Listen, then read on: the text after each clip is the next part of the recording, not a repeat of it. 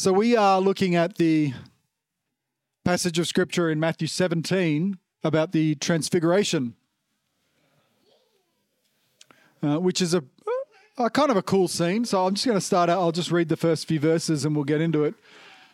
So it says, after 6 days, Jesus took with him Peter, James and John, the brother of James, and led them up a mountain, a high mountain, by themselves. There he was transfigured before them. His face shone like the sun, and his clothes became as white as the light. And just then there appeared before them Moses and Elijah talking with Jesus. So Moses and Elijah are the stand-ins for the law and the prophets. So there's something representative about them in this event. And in the story, we also get this idea that Matthew is presenting Jesus, and this is something that happens in all the Gospels. John does it especially, as a Moses. So we have Jesus up on this mountain, like Moses went up to Mount Sinai, and Jesus is up on a high mountain. He's taken 3 people, and Moses took a few of his fellas, and then there was all the elders as well, and they get up to the top of this mountain, and with Moses, there was the cloud, and then he shone and reflected like the glory of God. And now Jesus is the radiance of God's glory, so we see that happening. So there is this kind of parallel thing happening here that reflects an Old Testament story in Jesus. And one of the things that when we talk about prophecy, a lot of the time people think about prophecy like a crystal ball. But, like predicting the future. But in the rabbinic kind of tradition, in the Jewish worldview, prophecy was more when they said that Jesus fulfilled something. It wasn't so much that they had predicted it and Jesus did it. They're saying there is this thing that we have recorded in the Old Testament or in the Hebrew Scriptures that is now being reflected fully in the life of Jesus. So it's the fulfillment is not that it was prophesied and is being now done. It's that this is something we talked about in the past that Jesus is showing us the supreme example of. That's what it is, the fulfillment. It was prophesied, and so the rabbinic tradition is that's how they characterize prophecy far more often than some, like I said, crystal ball kind of thing. It is more like a narrative foreshadowing. That's exactly right. So here, Moses foreshadowed something, which is why we find in Hebrews that language of things being foreshadowed and then being fulfilled. And we've been talking about that in the context of the Beatitudes and Jesus saying, you've heard this, and now I'm showing you this. So Jesus is saying the law was this skeleton with the law kind of hanging on it, but now I'm bringing flesh to it. I'm filling out the law, and now you can see what it should truly look like. And so on this mountain that he has taken his disciples, Jesus truly shows us not just a reflected glory, he is the radiance of God's glory. He is the full representation, the imprint, the stamp of Jesus, of God's full being. So here on this mountain, though, we have Moses and Elijah. They turn up. Both of them have been up the mountain. So it wasn't just Moses. Elijah also went up the mountain. He came out of his cave because God was going to pass by. And Jesus is transformed before them. And the Greek word here, you'll understand it. It's metamorphos. Metamorpho, like we get our word metamorphosis. He's transformed. This is the only other time I think this word is used is in Romans. I think it's Romans 12, where it says, be renewed by the transforming of your mind, by the metamorphosis, by the growing and changing of your mind. So Peter said to Jesus, Lord, it is good for us to be here. If you wish, I will put up 3 shelters, one for you, one for Moses, one for Elijah. Because Peter's just so excited. And he can't cope with the silence. So he's just so excited that all these guys are here. This is like the ultimate expression. Now, you've got to remember, Jesus, just prior to this, has asked his disciples, who do you say I am? And Peter's like, oh, you're the Messiah. And it's all very exciting. I mean, there was the whole stand behind me Satan incident, but this is exciting stuff. And now it's all happening. But Peter has still got his picture of what the kingdom to come will look like in mind. And in his picture, it's the Jewish picture of a warlord that comes and subjugates Rome, in this case, the power that would overcome them. And so he raises up a new leader. And in that, Peter is hoping that Not only will they build three tents there for these guys, he probably wants a war room. He wants something to plan their takeover of the world. He's excited. It's finally happening.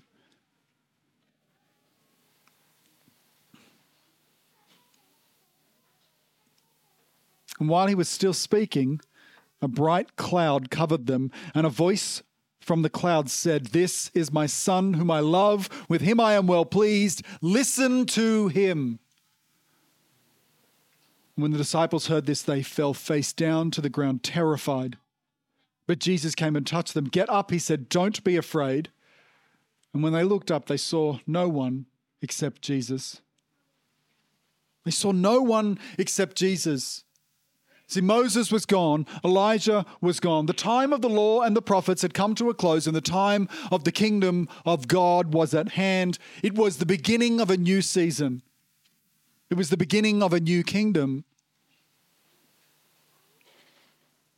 "This is my son whom I love. With him I am well pleased." This echoes the words that we saw at the beginning in Jesus' baptism. The same thing when the clouds crack open and the dove descends and God speaks, "This is my son whom I love. With him I am well pleased." But this time God adds a small refrain. He says, "Listen to him. Listen to him. I know you've listened to Moses and I know you've listened to Elijah. In the past, I have spoken to your ancestors through the prophets and in many times and in many ways." That's the opening of Hebrews. But in these last days, he's spoken to us by his son. And this is what God is saying. "This is my son in whom I am proud. I am well pleased, and you should listen to him." Anytime there is any question about which answer is right, about whose authority we should be following, about whose interpretation or whatever it is, go to Jesus. He's the one we listen to. If there's any tradition or opinion or practice that we need to make sure we highlight and understand, it is the ones we find in Christ. Listen to him.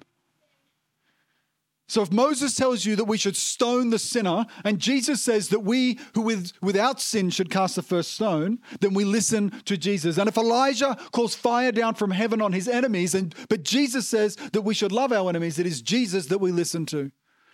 And it's not because Jesus has come to eradicate the law, it's because he has come to fulfill it. He has come to put flesh on the bones of what it truly is, God's purpose in the earth. He is the radiance of God's glory, and he is the true representation of God's being, and everything else that came before is but a shadow.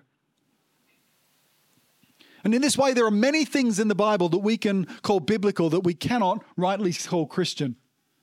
This is a phrasing that Brian Zahn uses, and I'll quote him. He says, "Wars of conquest, capital punishment, violent retribution, the institution of slavery, and women held as property are all biblical. But when seen in the light brighter than the sun shining from the face of Christ, everything must be reevaluated because Jesus is what God has to say."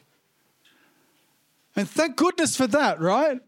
Because there are a whole bunch of things, when poorly understood, when taken out of their culture, when manipulated and tortured and beaten, the Bible can say awful, awful things. And it can lead to a practice that is not healthy and glorious and wonderful. It can lead to a whole bunch of things that are controlling and manipulative and awful. And if we pretend that's not true, then we misrepresent it. The good news is, though, that Jesus comes as the ultimate fulfillment and expression of that. And he shows us what it truly should have looked like all along.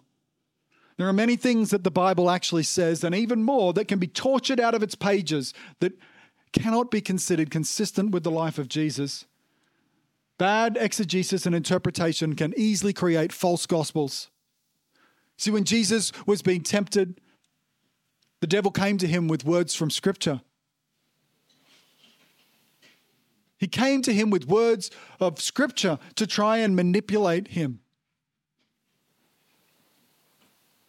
It's easy to create false gospels. And in the church, I am saddened by the gospels that I have in the past promoted that I think now fall short of that radiance, that fall short of what Jesus looks like. I've talked about this in the past, but I think for some people, for most people who have spent any length of time in Christendom, they get a kind of false gospel-induced trauma.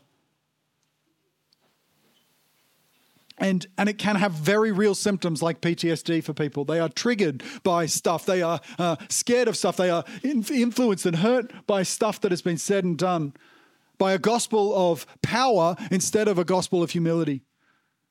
There is gospels like the one Peter wanted. Peter wanted to take the authority of heaven, like Elijah, and send fire on the enemies and destroy the Romans and reestablish God's kingdom on earth, the power of Yahweh. And we see that reflected today in some Christian ideals that say, oh, we want to take over society. The mountain peaks of society will take over business and government and media and the arts and entertainment and education, and we will force them to submit to the will of God. And when we can just establish all the rules of the kingdom, then we can destroy and burn the wicked. And it's this gospel of power that is a false gospel. It is not the gospel of the upside down kingdom. It's not the gospel of humility and service and sacrifice that I find in Jesus. And tied to this gospel of power, we often see a false gospel of fear, where we tell people that they are, rather than saying they are born into the image of God and that they are blessed and loved and that they are also, sadly, bearing a fallen nature, but fundamentally they are God's children, we say to them, fundamentally you are depraved and broken and God hates you, and that if you don't repent and allow God to torment his own son to deal with his rage, there is this weird gospel of fear where we make it out like the only good thing about Jesus is that he saves us from hell. Instead of recognizing that actually living life to the full, living life knowing that we are loved and that we are made in God's image, that is the promise of the kingdom, that those who mourn are comforted, that those who are broken are made new, that the meek inherit the earth. The kingdom of God is far more than salvation from some kind of church produced hell. We don't need to have a gospel of fear any more than we need a gospel of militant power. But there are more subtle perversions that we bring into our theology. A gospel of fame is one of them. I grew up believing that not only did God have a plan and a purpose in my life, but that I would be a history maker, that I would take over the world, that every person in the church was called to an international Billy Graham glorious ministry. We're all going to be the next Reinhard Bonnke. We're all going to take over for the kingdom of God. And it's just not true. Some of us, most of us, almost all of us, are the people that are not recorded in Scripture. We are the fellow workers. We are the humble servants. We are the people in history that build beautiful communities and love their neighbors and live humble lives. And that is good, and that is wholesome, and that is faithful. The plan for your life that God has may simply be that you do your best and grow in goodness and kindness and gentleness and self-control. One of the lies that the devil brought to Jesus is that he said, you can turn these rocks into bread. And he was saying, you have the power. And he put him on the top of the temple. He said, I'll give you the whole world. Just let me raise up a military in your name and we'll take over the world. And Jesus says, no, I'm not into that. But he also said, look at this bread, these rocks, turn it into bread. He's like, together we can save the world. We can feed everyone. And what the devil was promoting was a gospel of social justice. And I'm all about social justice. We should feed the world. We should save the environment. We should do all that is good. But you see, the devil was saying to Jesus, if you would just do it my way, if you would just worship me, then we can do that. You see, it's not enough. We can't just feed the world. The world does need saving. It does need to know about Jesus. There is something beautiful about his kingdom. And it's not just, like I said, a salvation from some kind of torment. It's a salvation to living a life in full. There is something beautiful about the kingdom of God that needs to be shared. And the saving power of Jesus and his sacrifice on a cross, these are real things that the church is responsible for sharing. So to separate the gospel from caring for the people of the world is a problem. But to have a gospel that doesn't care for the world, that only wants to preach some kind of salvation but doesn't want to love their neighbor, is equally a problem. There is a gospel of excellence in some churches where we think that we need to be more excellent at everything than the world. If we're going to have a bigger sound system and a more impressive light show and we can do everything better than the world, that's how we show them that the church is better. And I actually think that we should just do things more kindly, more humbly, more beautifully. I think there is beauty in the kingdom of God, and that beauty does not always translate to excellence. I think on top of the Mount of Transfiguration, we don't know which one it was, maybe Mount Hermon, maybe Mount Tabor. There's arguments for both. I tend towards thinking it was far more north because they've just come from Caesarea Philippi. But on top of that mountain, Peter and his friends are having to put down a whole bunch of ideas about what the kingdom is like. There is a post-transfiguration life in the kingdom of God that we need to work towards. There are things we need to leave behind.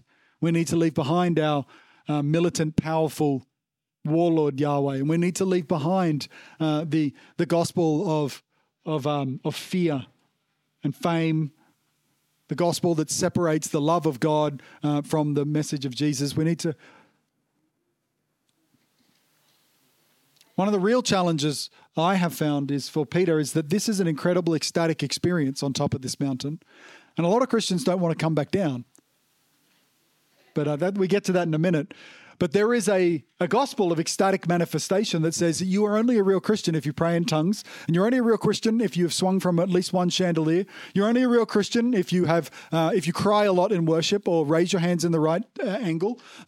There is something about that ecstatic manifestation that is beautiful and incredible and encompassing, and I want that and I need that, and it's been a central part of my faith, but it can't be the end point. There are a lot of people in the generation above mine that are desperate to go back to the charismatic renewal, like God doesn't do anything new. And you see, revival doesn't just look like an outpouring of the Spirit. Revival looks like a transformation of our worldview. There is some really bad toxic theology that was around 50 years ago, 100 years ago, 1,000 years ago that we are still working out because we are progressing more towards the kingdom of God on earth. So the revival that we need is not just a manifestational thing, it's also a theological thing, which is what I think is happening here for Peter and James and John on top of this mountain. Their worldview was being shifted and their ideas were being shifted. There is a gospel of morality that exists in some places where our salvation and our relationship with God and with one another is entirely dependent on following a set of very narrowly defined rules that go way beyond the scope of what the Bible says. But it's all just about power and control, and it's not about life and freedom. Let's have two more here. One of them is a gospel of submission. And I am glad to say that in our community we promote the opportunity of all people, but especially I think the most oppressed people in history when it comes to a gospel of submission have been women. They're told that you are not full members of the kingdom of God. You are just co-members and you have to submit to your husbands and to other men. You can't have any agency in your choices or calling. You can't have any leadership or any teaching gift. You have to just submit to the male authority in your life and be happy with that lot. And I would say that's not what the scripture says in the English or in the Greek. That's not the gospel of submission. We are submitted to Christ. And we submit voluntarily to one another in order to serve. But it's not a controlling, manipulative thing. And the last one on my list here is a gospel of prosperity and tithing. Now, I love the idea of being prosperous, and I think God wants to bless us. But I think to have a rule that says if you behave in a certain way or give in a certain way, then God then translates that into financial blessing for you, then you're in big trouble. That is just so inconsistent with the New Testament church. All of my favorite people in the New Testament church got crucified. None of them got big houses. They gave everything they had and they got killed. Not they gave everything they had and got treasure on earth. We store up our treasure in heaven. Jesus said to the Pharisees that they were still under the law, that they should tithe. And he said to them that they should tithe on their herb garden. If they're going to be legalistic, they should be super legalistic if they think that'll save them. But this is not the teaching of the early church. The early church in 2 Corinthians, it just says, remember this, whoever sows sparingly will also reap sparingly, and whoever sows generously will also reap generously. Each of you should give what you have decided in your heart to give, not reluctantly or under compulsion, for God loves a cheerful giver. So once a year, and we are approaching that time of year, we talk about money. And this is my belief about money in the church, that we should give what we have in our heart settled to give, and we should do it generously, and we should do it joyfully. And like a person who sows, if you sow out of bitterness, or if you sow out of manipulation, or you sow your financial resources in this community because of guilt or shame or just wanting, I went to a conference one and everyone's like, everyone hold up your gift so everyone can see it. If you're doing it out of peer pressure, if you sow out of all those reasons, you will reap that. You sow in bitterness, you reap in bitterness. You'll go home feeling bitter that you put that money in. You'll go home and it'll grow into even more bitterness. You're not going to get a blessing or prosperity from that giving. You're just going to get cranky. You'll get cranky with whoever it was that tricked you, and you'll get cranky at the theology, you'll get cranky at the church, you'll get cranky at God. I think we should be generous, but I don't think we should be tricked or manipulated. I think you should privately seek God, with your partner, seek God, and say, hey, we love what God is doing, and we love being part of this community. And what is it that we can give, and what is it that we should give? And then without reluctance, with joy, and without being bullied or pressured, you should give that.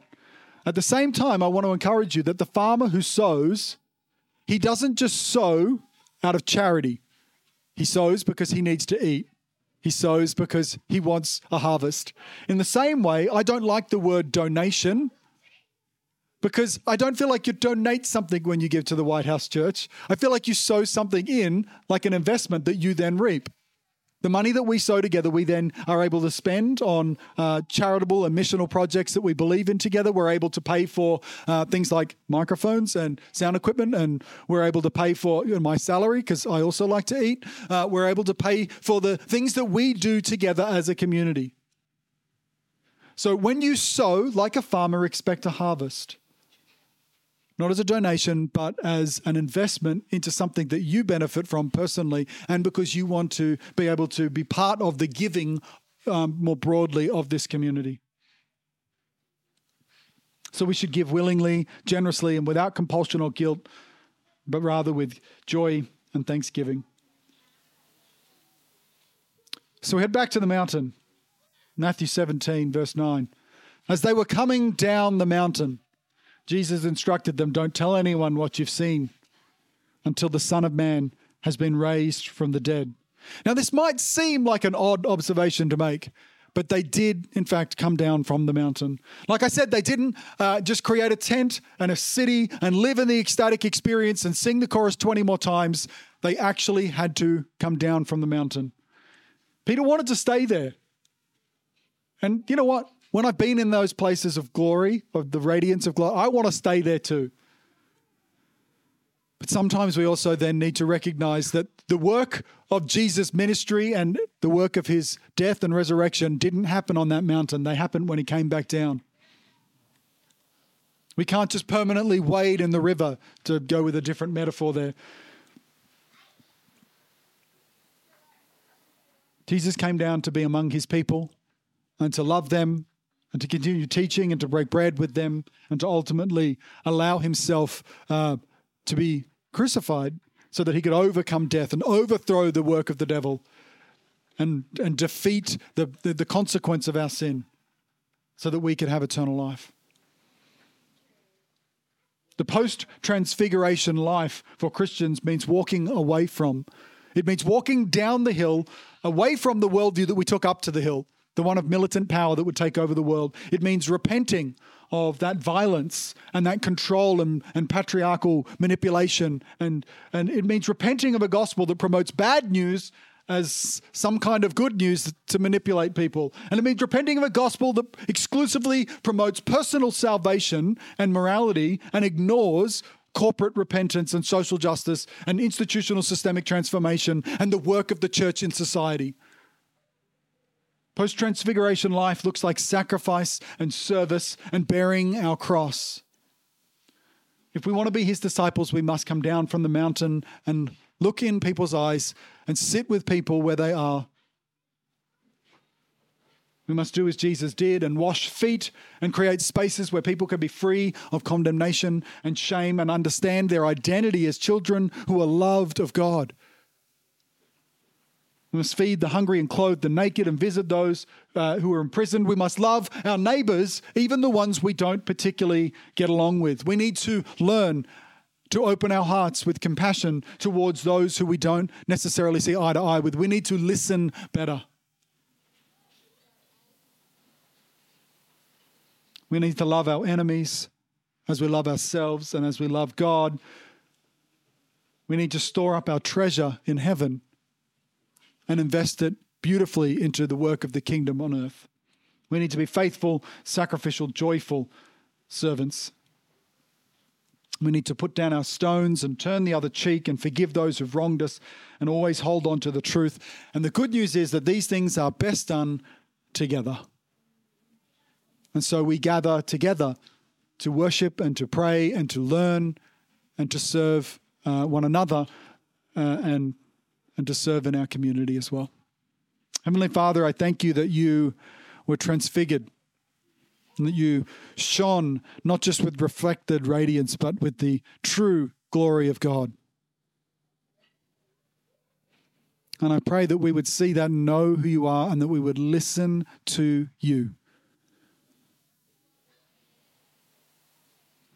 And that we would not just listen, but that we would follow. In Jesus' name, amen.